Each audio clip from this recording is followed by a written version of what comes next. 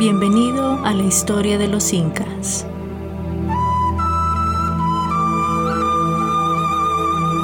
Episodio 4. Los Nasca. Bienvenido a la historia de los Incas. La semana pasada hablamos de los Moche, que habitaban la costa norte del Perú hasta que los cambios ambientales, las influencias externas y en última instancia los disturbios internos llevaron a su colapso. Esta semana vamos a hablar sobre un pueblo con el que muchos de ustedes estarán familiarizados o que probablemente hayan escuchado: los Nasca. Nasca es nuevamente otro nombre asignado a las personas que vivían en lo que se llama el área de drenaje del Río Grande de Nasca, así como el Valle de Ica. Estas cuencas hidrográficas se encuentran en la costa sur de Perú y se encuentran dentro del desierto Atacama, uno de los más secos del mundo, con una precipitación promedio de solo 10 milímetros por año. Una vez más, hay un mapa en nuestra página web para que vea exactamente el lugar de lo que estamos hablando. Ahora, a diferencia de los Moche que se establecieron cerca de la costa, los Nasca se establecieron mucho más tierra adentro, pero todavía eran parte de lo que se llama la Pampa, que es una llanura costera desértica. Los orígenes de la gente de Nasca han comenzado a aparecer más claro en los últimos años. La cultura Paracas, desde la península de Paracas hacia el oeste, migró hacia el este y eventualmente hacia el área de drenaje de Nasca. Algunos han afirmado que los Nascan eran descendientes directos de esta cultura anterior. Sin embargo, otros grupos parecen haber emigrado también a Nasca. Uno como el Tajo del Valle de Ica, cuya alfarería aparece en abundancia suficientemente, lo que sugiere que había algo más que comercio. Por lo tanto, los Nasca fueron un conglomerado de diferentes grupos que convergieron en esta área desde el año 800 a.C. hasta el año 100 después de Cristo. La vida en el desierto, por supuesto, no era fácil. Como vivimos con los moches, los eventos del Niño podrían devastar las costas arrasando campos y estructuras. Las sequías podrían seguir haciendo que los rollos se convirtieran en un mero goteo, y los terremotos siempre fueron una amenaza. No hace falta decir que la esperanza de vida era baja. Para darles una idea del nivel bajo, tengo un ejemplo del sitio de la tiza que se encuentra a lo largo del río Aja. Una de las personas más viejas descubiertas allí resultó tener solo 45 años cuando murió. Y no fue solo la dura vida en el desierto lo que contribuyó a la baja esperanza de vida. Montones y montones de piedras de onda cuentan una historia de conflicto y confusión, lo cual no es una gran sorpresa cuando hay varios grupos que entran en contacto entre sí por primera vez. No todo el mundo se va a llevar bien. Sin embargo, a pesar de las condiciones, los Nasca pudieron ganarse la vida en el desierto. Para ello, construyeron acueductos subterráneos llamados puquios. ¿Cómo se crearon estas estructuras y por qué eran necesarias? Hubo momentos durante el año en que el arroyo se secaba. Sin embargo, todavía había agua fluyendo por debajo del arroyo. Simplemente se filtraba a través de las porosas arenas volcánicas del desierto. Para acceder a este agua, se cavaría una zanja o un túnel con el acuífero o arroyo subterráneo. Los adoquines del río se usarían para revestir los túneles y el agua saldría hacia una zanja llamada cocha, donde se podría recolectar para beber o para usar en cultivos. En la superficie había ojos donde se podía acceder al túnel, para buscar agua o limpiar los escombros, lo cual era una tarea habitual. Algunos puquios todavía se utilizaban hasta el día de hoy. He publicado una vista de la planta de los puquios y un ojo en nuestra página web. Los puquios a menudo se asociaban con sitios grandes e importantes. Uno de los sitios más importantes para Nasca fue el sitio de Cahuachi, ubicado a lo largo del río Nasca. En base a la datación por radiocarbono, Cahuachi se estableció entre los años 400 y 200 a.C. El sitio en sí era un sitio ceremonial con muy pocos centros de habitación. Hay más de 40 montículos modificados y plataformas construidas en colinas naturales. En la actualidad, el sitio está en ruinas, pero mientras estaba en su apogeo, Cahuachi tenía altos niveles de muros de adobe que rodeaban sus plazas y fue un lugar de peregrinaciones durante siglos. Una de las cosas más interesantes del sitio es la cantidad de diversidad en la arquitectura de los montículos. Esta falta de estandarización ha llevado a muchos a creer que cada montículo era su propio santuario, utilizado por ciertos grupos sociales o familiares que viajaban regularmente a Cahuachi para realizar rituales para sus antepasados. Esta arquitectura única también podría haber sido una forma de promover las creencias de los grupos al individuo, hacer su santuario más grande o sus paredes y plazas más ornamentadas podría haber atraído a más creyentes. Si fueras un sacerdote o un gobernante, esto habría mejorado tu propio poder al tener más seguidores. Y es toda esta diversidad en Cahuachi lo que ha llevado a los arqueólogos a creer que Nasca existió como una cultura más a lo largo de una buena parte de su existencia. Algunos han llamado al estilo gubernamental Nasca una confederación, basado en la evidencia de que muchos de estos grupos todavía se congregaron en el mismo sitio a pesar de las diferencias y en ocasiones de los conflictos. De hecho, podemos ver algunas similitudes entre el estilo gubernamental Nasca y Moche. Como cubrimos la semana pasada, los Moche también parecían haber sido segmentados en diferentes grupos, a veces a nivel del valle y a veces al sitio individual. Es posible que Nasca se haya estructurado políticamente de manera similar, pero como concluimos con los Moche, la estructura política de Nasca probablemente fue fluida a lo largo del tiempo y no es aconsejable aplicar una estructura gubernamental general en todo el área. Si algo unía a los Nasca como grupo, eran sus creencias religiosas. Las montañas fueron vistas como una fuente de agua a medida que las lluvias caían en las tierras altas y el agua fluía hacia el árido desierto debajo.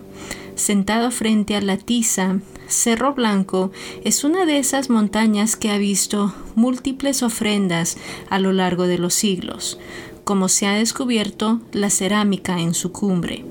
La entrevista de un arqueólogo con un lugareño reveló que sus antepasados llevaban agua de mar hasta la cima del Cerro Blanco como ofrenda pidiendo lluvia.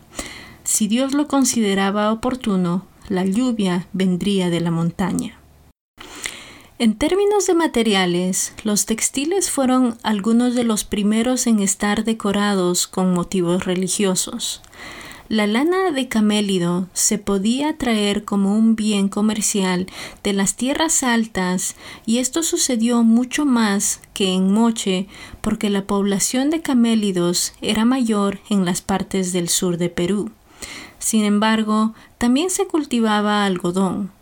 Junto con la lana, el algodón podía ser natural o teñido y tejido en intricados patrones y diseños. Debido al clima especialmente árido, a lo largo de la costa sur, algunas de estas obras sobrevivieron cientos de años enterradas en las arenas movedizas. Con el tiempo, la cerámica se convirtió en el medio de elección para expresar creencias religiosas. Ollas, platos, cuencos, vasos e incluso instrumentos de cerámica, como flautas, estaban decorados con una variedad de motivos. Tales imágenes incluían el mono antropomórfico, el mítico gato manchado, el dios del bastón dentado y la orca. Muchas de estas imágenes estaban destinadas a simbolizar el agua. El mono a menudo se representaba con exuberantes plantas sobre él o a su alrededor. Mientras tanto, la orca fue el animal más grande con el que los Nascas entraron en contacto y fue cuando interactuaron con el océano. Al ver un animal tan grande nadando a lo largo de la costa, no es de extrañar que los Nasca adoptaran su semejanza en sus creencias con el agua. Otro ícono importante de la cerámica de Nasca ha sido llamado simplemente ser antropomórfico o AMB para abreviar. Este ser era una criatura enmascarada, semi-humana, con atributos felinos. Tendría piernas y pies humanos, una boquilla distintiva, a veces serpientes provenientes de la máscara y la cola de ballena al final. A veces la AMB sostenía un bastón, otras veces una cabeza de trofeo. Hablaré de esto un poco más en un minuto. Se ha descubierto que la imagen en sí ocurre ya en la cultura Paracas, hacia el noroeste. Esta figura mítica puede haber sido recreada en la vida real como un chamán o una bailarina ritual. Sin embargo, a diferencia de Zipán, donde se encontró el atuendo ritual, aún no se ha descubierto tumbas con tal traje de ser antropomórfico. Pero volvamos a las cabezas de trofeo por un minuto. ¿Qué eran? Bueno, son exactamente lo que parecen. Cabezas humanas que se guardan con fines ceremoniales o para simbolizar el poder. Se perforaría un agujero en el cráneo y se haría un nudo en el extremo de la cuerda dentro del cráneo para colgar el cráneo como un trofeo. El otro extremo de la cuerda se ata a la cintura de la persona que la poseía. Se tuvo mucho cuidado para preservar la semejanza de la persona cuya cabeza ahora estaba desposeída. Los Nasca trataron de mantener los rasgos rellenando las cuencas de los ojos y las mejillas con algodón para que la piel no se cayera. La mandíbula inferior estaría atada a la superior para que la mandíbula permaneciera articulada. Las espinas de cactus perforaron los labios para que no se deformaran. ¿Para qué se usaban estas cabezas? Un debate ha rodeado el propósito de estas cabezas durante muchos años. Algunos han sugerido que las cabezas eran un elemento de prestigio que significaba poder. Es posible que se hayan obtenido mediante guerras o incursiones. Hay algo de peso en este argumento, ya que la cerámica de Nasca posterior muestra a los guerreros con más frecuencia y muchos tienen cabezas de trofeo en su persona. Sin embargo, las cerámicas de Nasca anteriores cuentan una historia diferente. Al principio, las cabezas de trofeo a menudo se asociaban con las plantas y la fertilidad. Por ejemplo, un individuo encontrado en la tiza estaba decapitado mientras tenía una olla a su lado. En la olla había una cara con un árbol que brotaba de la parte superior de la cabeza. También se han encontrado marcas repetidas de cortes en la coronilla de estas cabezas, lo que sugiere que fueron cortadas ritualmente, dejando que la sangre goteara a la tierra. Esto pudo haber sido parte de un ritual para orar por lluvia o por una cosecha abundante durante esa temporada. Si una teoría es un hecho y la otra ficción, no podemos decirlo. Quizás las cabezas se usaron inicialmente para ceremonias y rituales pidiendo lluvia para sus campos. Pero a medida que el clima del desierto se volvió más seco con el tiempo y el ambiente más hostil, el significado de las cabezas de trofeo cambió para simbolizar el poder sobre los enemigos. Si lo miramos de esta manera, es muy posible que el uso de cabezas de trofeo hayan evolucionado y cambiado de significado a lo largo del tiempo. Entonces, ¿quiénes eran los pobres individuos al final de la cuerda? El análisis ha demostrado que eran hombres, mujeres y niños de la población local. Podemos decir que son locales en base a la deformación craneal en la que participaron los Nasca, formando el cráneo de los recién nacidos en una forma más alargada. No se sabe si estas personas murieron y les quitaron la cabeza o si fueron sacrificadas. Sabemos que el sacrificio humano está íntimamente ligado a la agricultura en este momento, pero es posible que las cabezas sean de antepasados importantes, pero ya fallecidos.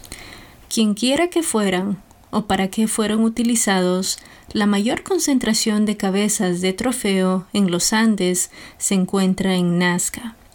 Una excavación de Cerro Carapo encontró hasta 48 cabezas de trofeo guardadas, posiblemente como una ofrenda. Puede que no sepamos todo sobre las cabezas de trofeo en Nasca, pero sabemos con certeza que eran una parte importante de la cultura de la gente que vivía allí. Entonces, creo que eso es todo. Nada más que decir sobre los Nasca, ¿verdad? Los veré a todos la próxima vez. Solo estoy bromeando. Hablemos de esas líneas de Nasca.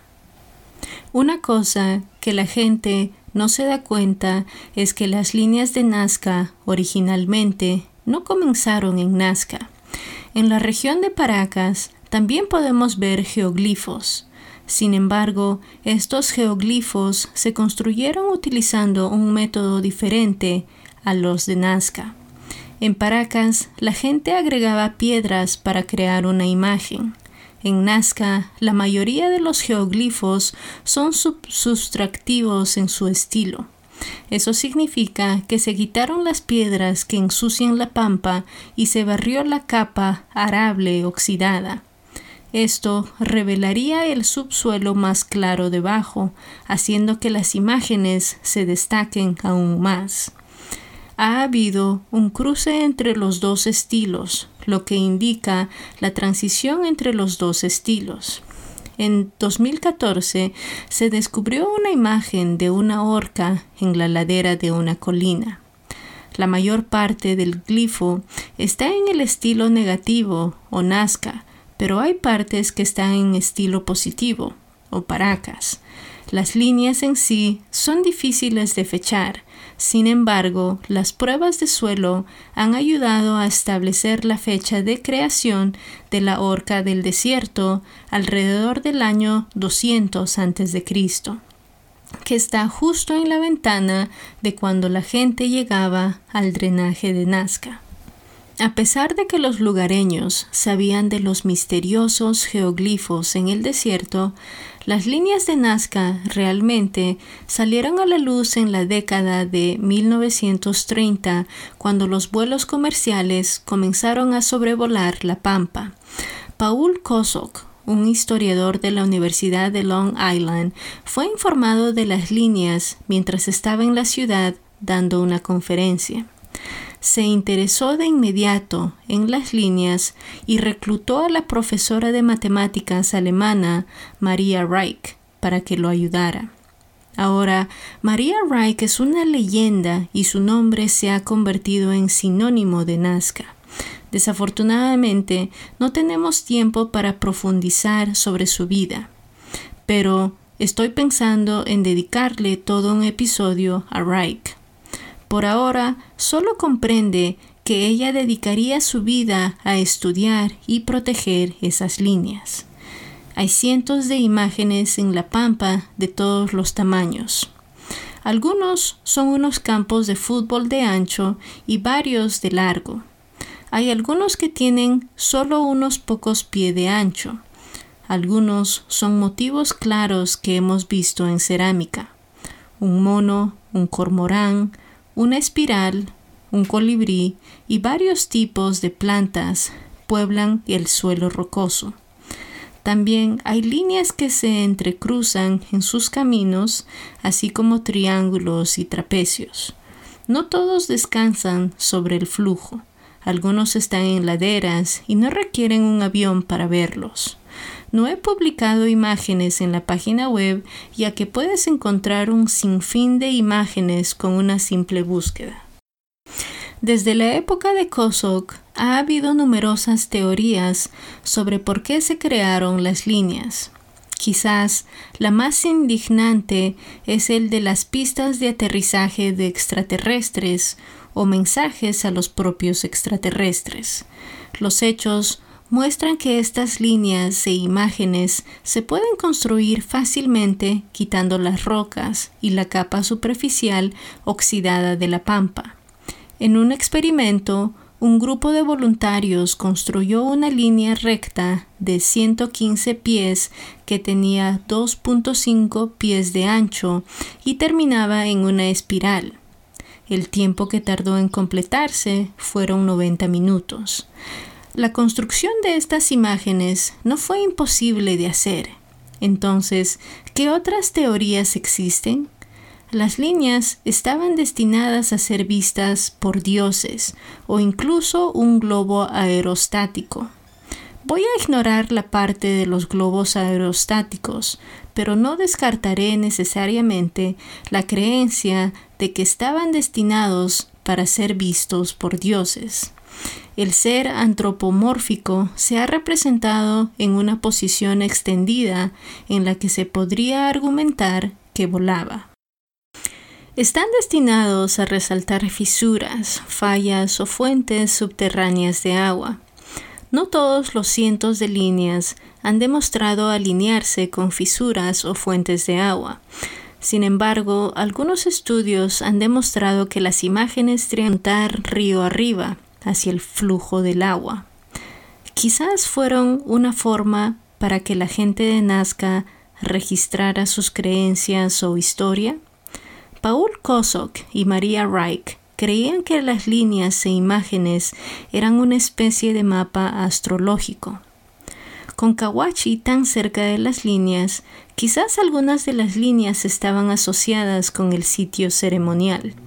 Los peregrinos pueden haber participado en la revitalización de las líneas como parte de su viaje a sus santuarios al otro lado del río.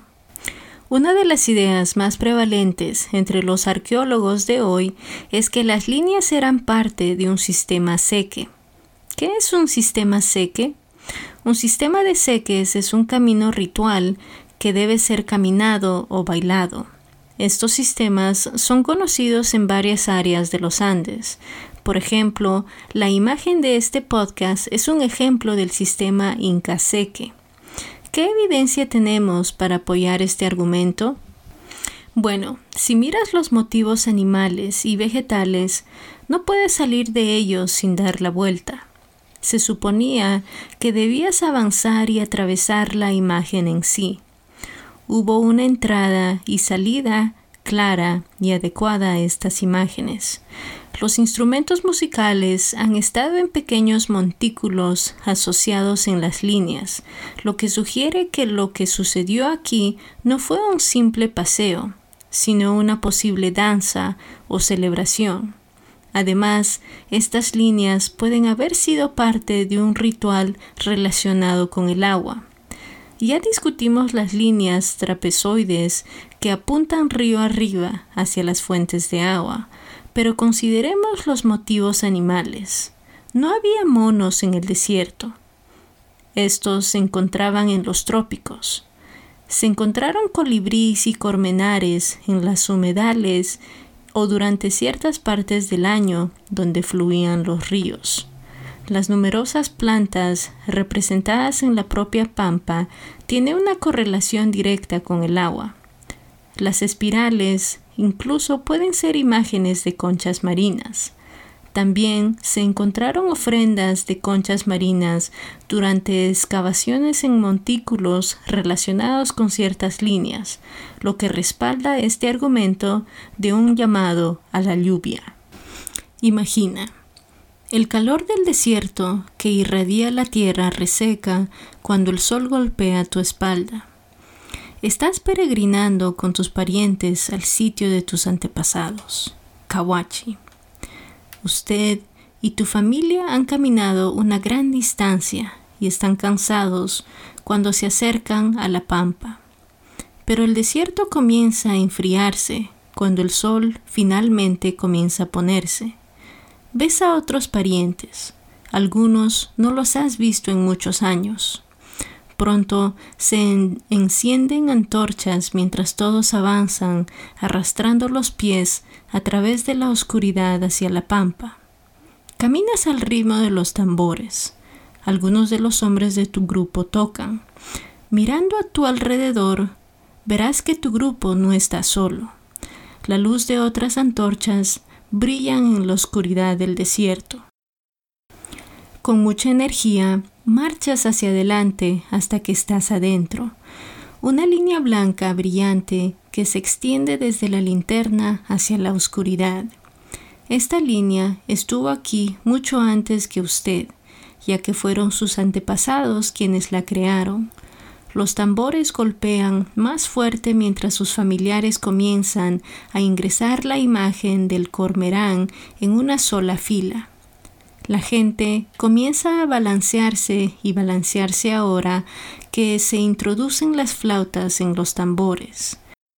Juntos forman una melodía que te hace participar inconscientemente, levantando tus piernas al unísono con las de los tuyos.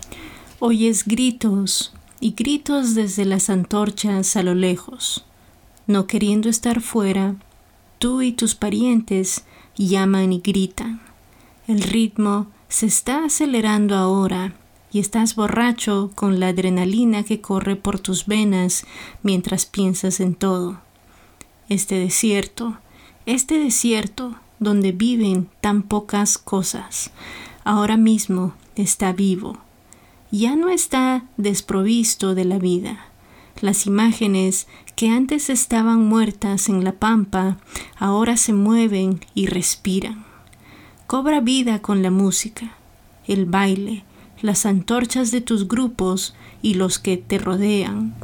A lo largo de los arroyos, en los bosques, en el océano, viven todos estos animales. Y ahí se encuentra agua. Aquí también hay animales. Aquí también hay plantas. Aquí también hay vida. Envíanos agua, envíanos agua, envíanos agua. Así es como imagino que se están usando las líneas. Un festival con baile y canto, pero pidiendo lo necesario para sostener la vida en este planeta.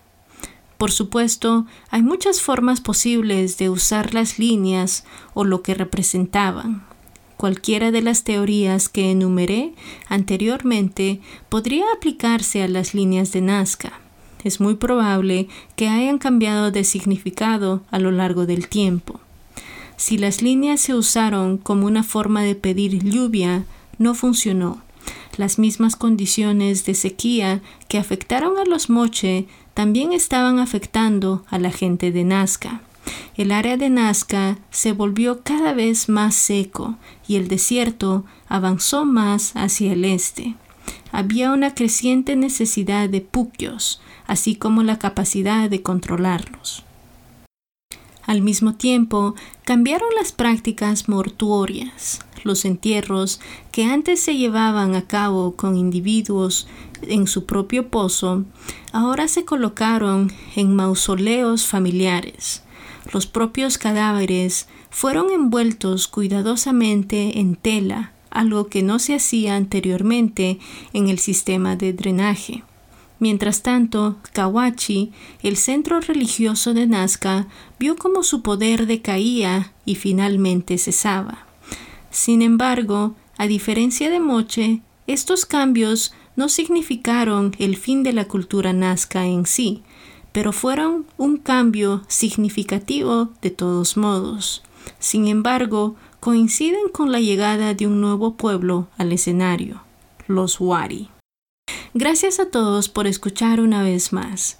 Espero que estén aprendiendo algo de estos primeros episodios. Creo que nos prepararán muy bien para cuando hablemos del Inca.